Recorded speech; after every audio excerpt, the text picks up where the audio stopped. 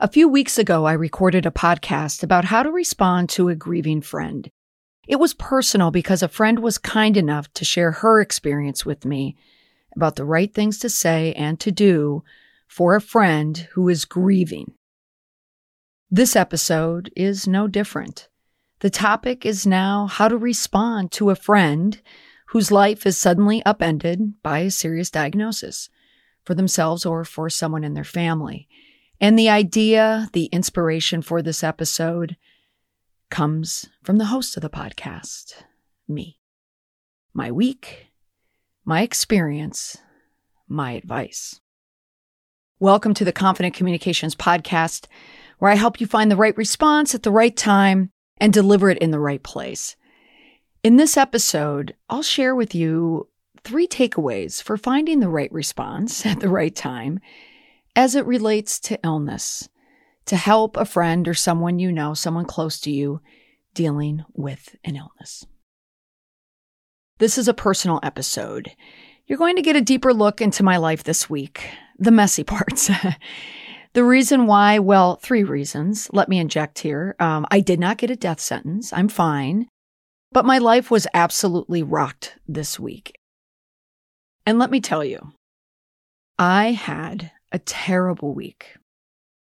I learned of this diagnosis almost a week ago, Friday.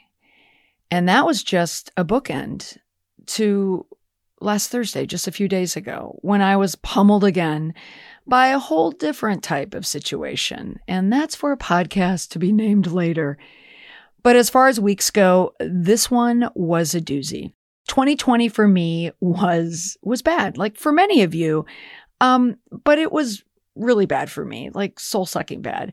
And also 2021, somehow we're only into February. It's even worse. My friend Erin texted me at the hospital last weekend, more on this in a bit, and wrote, "Molly, I can't imagine when you're already doing so much and throw in sickness, you get to primal scream territory pretty quickly." That made me laugh because it was so true. Now, this episode is personal, but the reason why I'm recording it is because, one, I'm always looking for subject matters and topics that the listener might not typically come across unless you Google it only when you need it.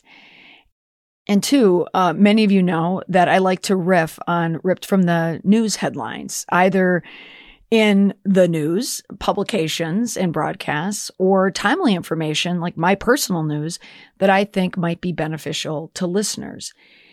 And lastly, it's just the timeliness. I'm recounting a glimpse into a week of my life, the most by far challenging week of my entire life. And I've lived here for a while.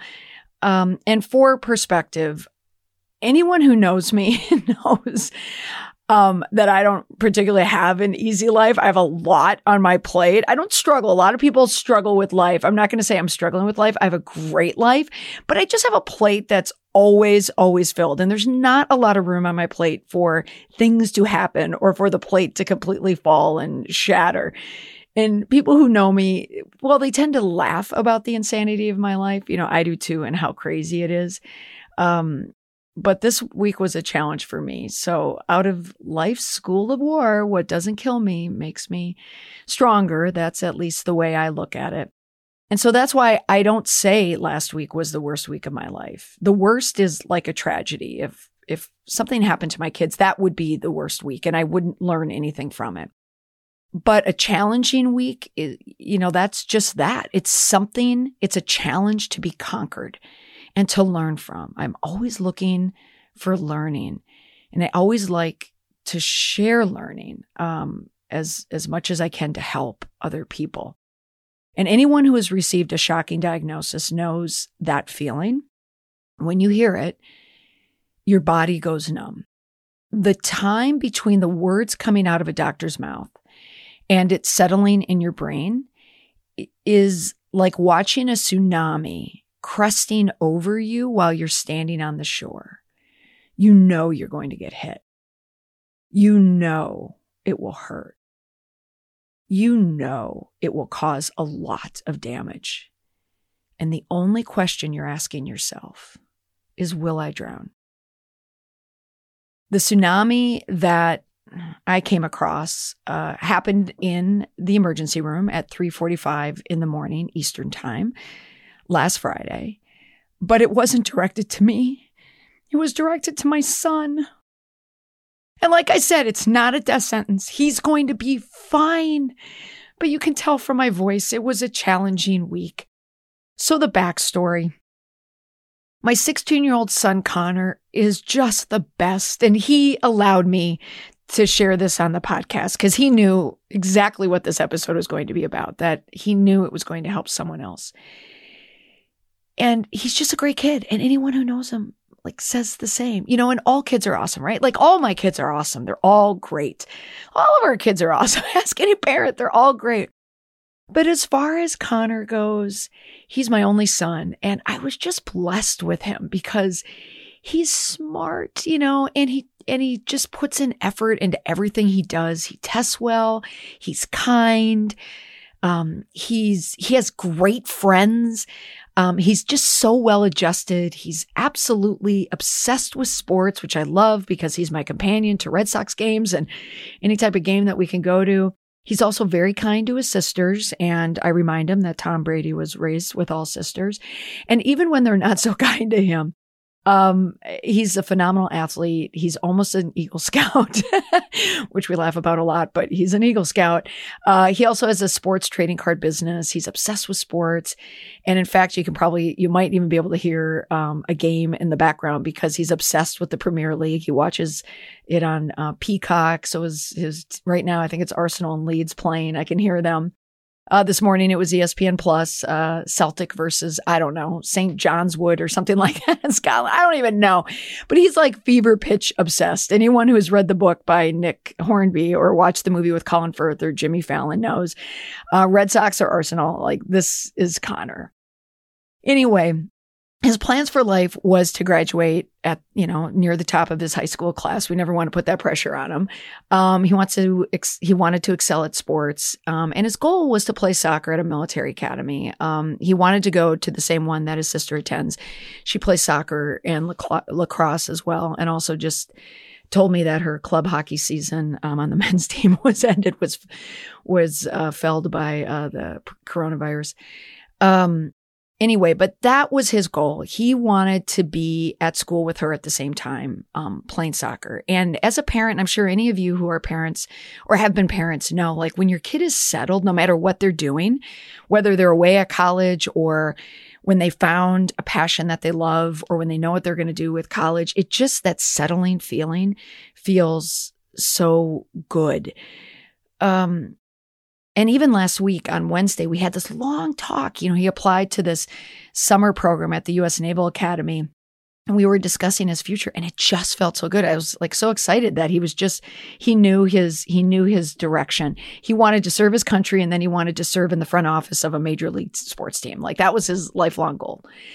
But it was obliterated when the ER doctor told us that Connor's blood sugar was 10 times the normal amount. And it was likely that he had type 1 diabetes. Actually, the doctor didn't say likely. Come to think of it, he said, I don't have, absolute proof. But looking at his body type and knowing, his habits, it is type 1 diabetes. So my time as a parent, I can say without a doubt, this was the most heartbreaking moment of my entire life. And I also know that I'm lucky because other parents have experienced far more heartbreak. But for me, watching the recognition come across Connor's face,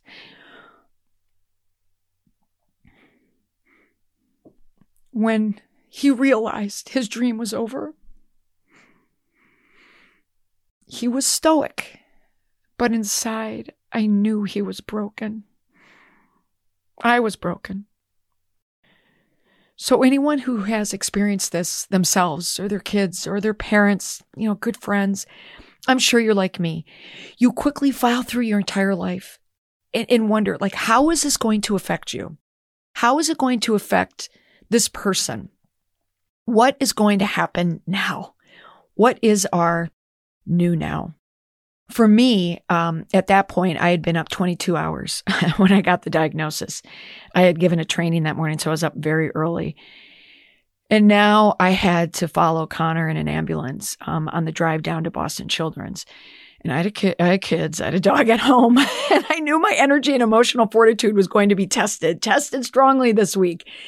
And that's why I'm recording this episode right now. And I know I often talk about, response, public relations response, but I tell this to my kids often. And I said it to Connor in the ER room too. I said, you are your own PR response. PR response isn't just for the professionals. It's for yourself. It's for your brand. Everyone has their own brand, whether they own a business or they walk around on this planet, they have a brand. And your character is your PR response. How you manage things, how you manage stress, how you manage the good and the bad. It's all about how you deliver it, right? Like, how do you respond and create that right response at the right time, and how you deliver it in the right way. And so I'm providing this episode now for anyone who's going through this or who will go through this, and hopefully it will stick with you. It is sticky material. And I'm doing it, as you can tell, it's still very raw, but that's the reason why I wanted to record this podcast, because it's still in my brain and I'm likely going to forget most of it. And that will be just a defense mechanism. I think my emotion, my brain is going to willfully forget a lot of this just to protect me. So I wanted to record it so I could share it, because my goal is to help someone else. Because I know someone hearing my voice right now is going to go through a similar experience where they're going to hear news, either for themselves or through a good friend or parent or something, and they're going to need to know how to respond. And so I want to help you. And what the illness or the chronic illness or the disease is, it really doesn't matter. It's when a person has to exist, to think, process, execute, plan, support, survive. When resources are limited, like sleep and food and support, people need tips for how to respond. So if you have a friend or anyone you know, a colleague, someone going through it, I want to give you 3 things to say. The absolute best response for a friend or a loved one diagnosed with a serious illness. This applies to the diagnosis that rattles a person. It changes their life. And my lens, of course, is type 1 diabetes for a teenage boy. But the advice, I think, applies to all. I really do. And again, the caveat, this is just my experience. I could be way off right now. And also, I'm so tired. I'm still exhausted. I haven't eaten. I mean, I guess the good news is I'm at my lowest weight since I was like 23 years old. So there is that. I'm just still reeling from the news. So this is just my point of view, but I just feel like other people going through it would share it with me. So certainly when I post this, let me know. Am I right? Am I crazy? Did it resonate? Let me know. Okay. Number 1, responses for what to say. I'm going to start with the don'ts. I'm going to start with the negative, the don'ts. I mentioned this on the grieving episode, what not to say when someone dies. And the word that I used was platitudes. It's in a platitude in the sense of when I said it in the other episode, I said what not to say to a person when a loved one dies, such as, your loved one is now in a better place. That's like a platitude. Well, platitude exists across the board. They always come up. So in this context, don't express comments that make it about you and your experience or your opinion. Don't say to someone, so again, in my lens, again, type 1 diabetes, don't say, well, my friend's teenage grandson has a pump and she says it didn't change his life at all. Or the technology has improved so much. Or I remember thinking when Mary Tyler Moore, she had diabetes, didn't she? And I always thought, oh my gosh, she's going to be blind someday. And then it turned out she didn't die from diabetes. All right. Those are all, I know, well-meaning. But here's the do. People want you to express the true enormity of the situation. Don't feel like you need to soften the edges for the person. They know how bad the news is. They want to hear that you recognize that it's bad as well. A reaction I heard that was perfect. Oh no, Molly, that's just awful news. That's awful. Right?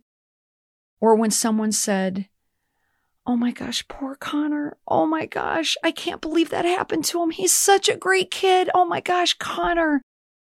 Because a response like that, the person is touching me where my heart hurts most, for my son. You want people to meet you where your heart is, how it feels, which is completely broken. I want people to know that. And the people who speak to me knowing that are the ones who are speaking to me when it means the most. I'm taking it all in. So the bottom line is, people will reflexively want to quickly bypass the bad parts, and they only want to focus on the good. But remember, meet the people where they are, not where you want them to be. 2. Here's a response message for offering support. Here's the don't first. Don't, when someone shares the news about a newly diagnosed disease or illness, don't let your first response or a primary response be offering the name of a person who is dealing with the same disease. Or tell them you're going to put them in touch with a person dealing the same disease. I know. It comes from the heart. It never comes from a bad place. It comes from a good place. Again, it's reflexive. I know this. When a person hears of a dreadful ailment, I'm no different. I am no different. They immediately scan their brain for the person they know who went through the same disease or the same ailment. They want to help. But think about it.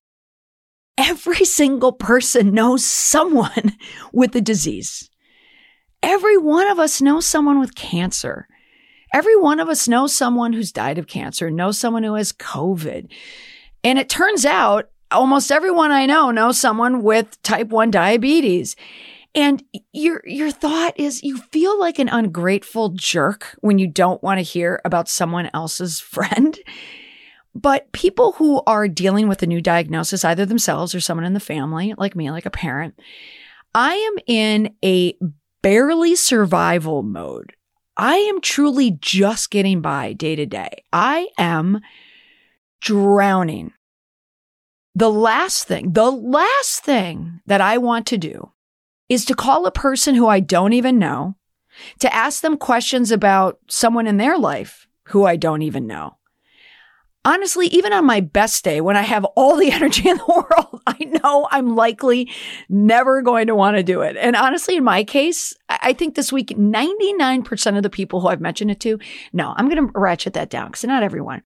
Maybe 95% of the people has mentioned someone that they know that has type 1 diabetes. And many of them offered to help them or to help me get in touch with them. And so again, I know it comes from a place of care, but I know that people, I appreciate that people are telling me this. Okay, that's my first thought is, wow, I appreciate that someone wants to help. I see the help. So how you can respond when someone does this is by seeing the help. Hey, I appreciate the contact. Thank you so much. But right now, so many other people have shared names with me. So it's so comforting to know that I have so many resources. But I'm set for now, and I will certainly let you know when I need the help. Okay? So that's one response. Another thing not to do is don't email a person with the disease and then copy the new patient on the email. Again, like, I want to set you guys up. Her son was just diagnosed, and I know your son was diagnosed 15 years ago. So I want you two to be able to talk, again, like, it's so nice. But now it's like I have something else on my plate. And seriously, like all week, I keep thinking about this email. Like, I've got to call this woman, or I have to respond to this woman. I have to reply to this woman that I don't even know. So you don't want to do that to people. So you want to tell people that you care, but you never, ever want to add to the burden. Okay. So trust me on this. Now here's a do. And I never, ever, ever, ever would have thought of this until it happened to me. So that's why I'm sharing it. If you want to offer your contact, as soon as someone tells you, so let's say you're telling someone you have this diagnosis or someone close to you has this diagnosis, I guarantee you, the person you're telling will tell you, hey, I know someone who had this diagnosis. What you can say is this. This is what I would like you to do. Would you please contact that person and ask them if there's anything that they wish they would have known in the first week, in the first days of diagnosis that would have helped them tremendously? Are there any pro tips that they can share? And then you can pass them along to me by email or text. That is a way where your friend can be helpful and still help you, but the burden is no longer on you. All right, next. Number 3, this is just a response for how to help, okay? And here's a big don't. Just don't make the person's life any worse than it already is, okay? Give the person who's just been diagnosed with something or their parent or, their child, whatever it is, just give them clearance. This is not the time to discuss stressful matters, stressful family matters, no negativity, no big projects. If someone dropped a ball on something, I'm not saying this is me, but if someone was dropping the ball on something, don't remind them of it. Don't add to the overwhelm to this person, because this person, trust me, is completely overwhelmed. They are raw. Anywhere that you can step in and help them and give them a pass will go a long way. This is not the time to criticize that person. This is not the time to gaslight that person. This is not the time to throw out passive aggressive statements about this person. This is not the time, trust me on this one, to go through a major negotiation in your life.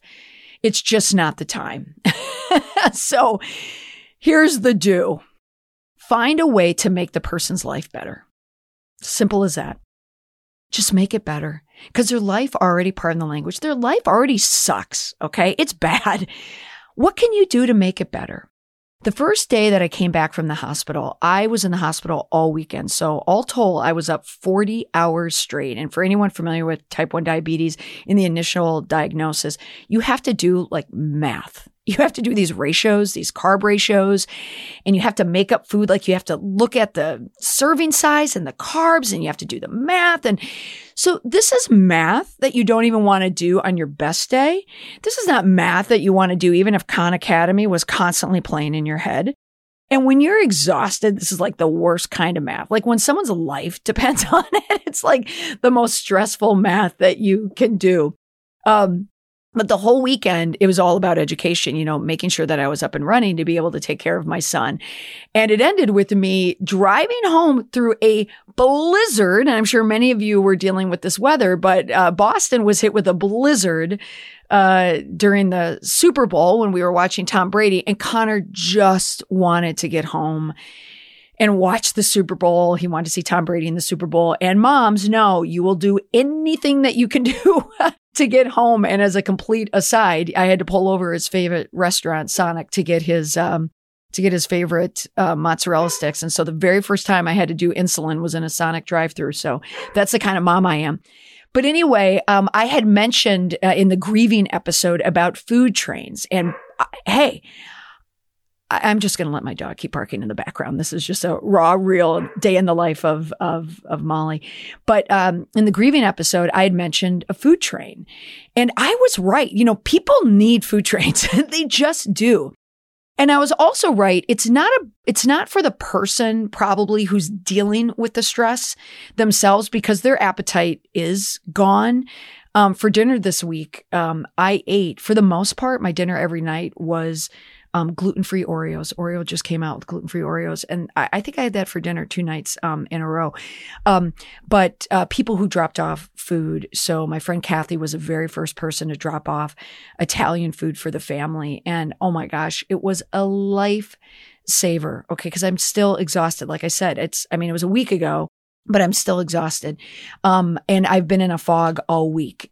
So the biggest challenge for me was dinner. It was making food, not only now, for my son where it's low carb and then I have celiacs, but I needed my daughters who are healthy and have all their activities. They had hockey all week. They needed food as well. So when the food started coming in, I was so pleased. So that is something that you can definitely do for people, is just drop something super easy off for them. And also letting people, because this is all about the response. It's not a podcast about dropping off food, but again, it's about the response. What that response means is that I'm thinking of you. Any token that you can give, that you can send along. My friend Kelly gave Connor, the poor kid is just sitting at practice on the sidelines, can't practice yet. He doesn't have the energy. And she gave him a Men's Health magazine and a PlayStation gift card. And she had said to me, I'm not going to give him a busted gift like sugar-free Jolly Ranchers. Like, that's a dig. But she was concerned she knew that Connor was concerned about getting, his muscle mass back because he lost so much weight. And that magazine absolutely made his day. And it is a cliche. It's the thought that counts, but it's not a cliche when it really, really does. People do need you, and they're often just too exhausted to ask. So the last tip, the same for this one as it was for the grieving episode, just anticipate needs. That's always the best response, is anticipating needs. So the bottom line, much of the time when people are looking for when they have to share news about an illness, they have to deliver some type of response. People don't know what to do and what to say. I know this. But all the person is looking for, and I can say this firsthand experience, we're just looking for compassion. That's it. No pity, no solutions, no unsolicited advice. Only when asked. And especially no judgment. Okay? Just a listening ear. Maybe a hug in a post-pandemic world. But just, I'm here for you. Not call me if you need anything, but I'm here for you. And make sure that you are. If they want your opinion, if they want your suggestions, they will ask for it. My friend Karen's daughter is a type 1 diabetic. She's friends with my daughter, Quinn. I knew in the hospital, I need to call Karen. Karen wrote to me before I even wrote to her on text and said, I'm here for you. That's really all you need to know half the time, that people understand, they recognize the enormity of the situation and that they will always take it into consideration. Whether it's a scary cancer diagnosis or even just a chronic illness, people want a listening ear. My perspective, I have celiac disease. I've had it for, 10 years, 11 years. I was old enough where I knew it really stunk. I don't like hearing people tell me, oh, but you have so many foods available at grocery stores. Yeah, if I want to eat gluten-free brownies and cakes, sure. But really, for the most part, like when I travel, it's a nightmare trying to eat on the road. But the person who invites me to their house and they have gluten-free food there, trust me when I tell you, people never, ever, ever forget it. When Kathy put in gluten-free ravioli for me in my gift for my son and my daughters, I will never forget that she did that. So remember that, people, it's not just now that they need you. It's the person through the weeks and the months and the years following this diagnosis, the highs and the lows. It's as crucial to be there then as it is in the beginning. Any disease is like a marathon, true, but it's like a sprinting marathon. It's like running a 7-minute mile from minute 1 to minute 26. It's hard every mile. There are no water stops, and it's every day and it's constant.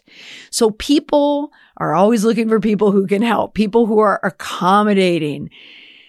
So this obviously was a very personal episode, but there's always a thread to finding the right response at the right time and delivering it on the right channel.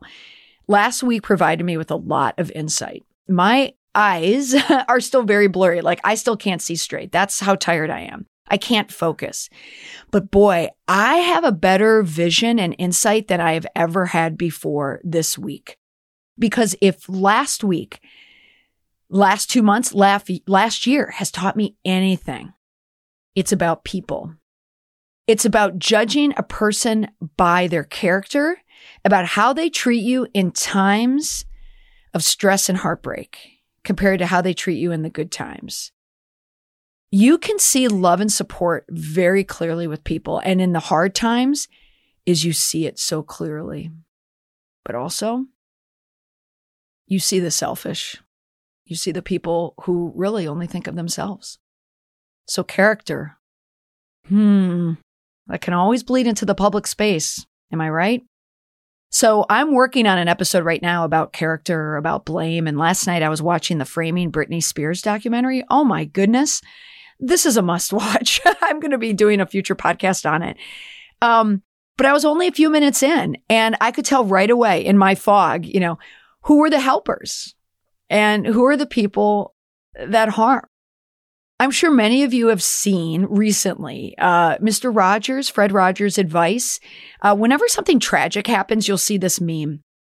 Look for the helpers. Mr. Rogers said in Mr. Rogers' Neighborhood, when I was a boy and I would see scary things in the news, my mother would say to me, look for the helpers. You'll always find people who are helping. So before it was an appropriated meme, that pops up whenever there's a tragedy like a shooting, it was really meant at the time just for preschoolers in its most basic form. It was a message for when you're dealing with stress and breaking it down to a simple, almost childlike moment. When in stress, look for safety. Look for the helpers. The same applies when you are in stress. Look for your helpers. People who are in need will always remember the people who helped. They will always know they can go to you for comfort.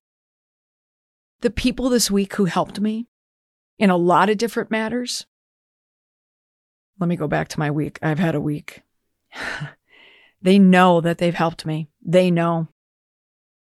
And to the people who add to the stress, these people will know that too. They will never forget. They will likely be phased out. They might come back in when there's a time that they can deal, when the person can deal with them at full strength, or they might just be phased out altogether. And here's another insight. For the people who don't reach out, and I know a lot of people are out there like, ooh, I don't even know what to say. I don't want to say anything. I'm going to remain neutral. You know what? It's okay. Not everyone needs to know. Because even at this perspective, I'm only a weekend and I haven't told anyone. Like, it's funny. I'm telling you, the listener, more than I've told like some of my best friends what I've been dealing with this week. And it's not because I don't want to share it with them. I mean, I'm telling you, like, I have really, really good friends that deserve to hear this news from me, but it's only because I just don't have the energy. And I was sharing it as only as an on needed basis and as to no basis. It's people who I was already talking to that week, or people who I already happen to be in it like a weekly text stream with. So when it does happen and you always wonder like, why didn't they tell me? It's usually not you at all. It just means that they didn't have the energy to get to you, because when you have to share news with a person, it means that you have to relive that experience just to tell the person the news, and people have to kind of, they have to gird themselves for it. And sometimes you just don't have the energy. So never ever take offense to someone who shares news with one person and not with you. Sometimes it's only in the timing. And another thought, a last thought. I'm not saying this from personal experience, but if someone is going through something and they know a person knows that they're going through it, yet they never hear from that person, I think it's fairly accurate to say that they'll never forget that. You've heard me say it often on this podcast. I say it in tweets as well. This is just a PR response. That silence oftentimes is the loudest response. But the absolute best response for a friend diagnosed with an illness, or for a friend whose loved one has been diagnosed with an illness, is just compassion and letting them know that they're there, that you're there, and just anticipating needs. It's just showing compassion. So thank you for letting me share a personal story from my week. It's a good release for me. I really wanted to do it because I know that this episode is going to help someone, because you're going to hear it and you are going to know precisely the absolute best response to deliver to a friend diagnosed with an illness in their life. Thanks so much for listening. Bye for now.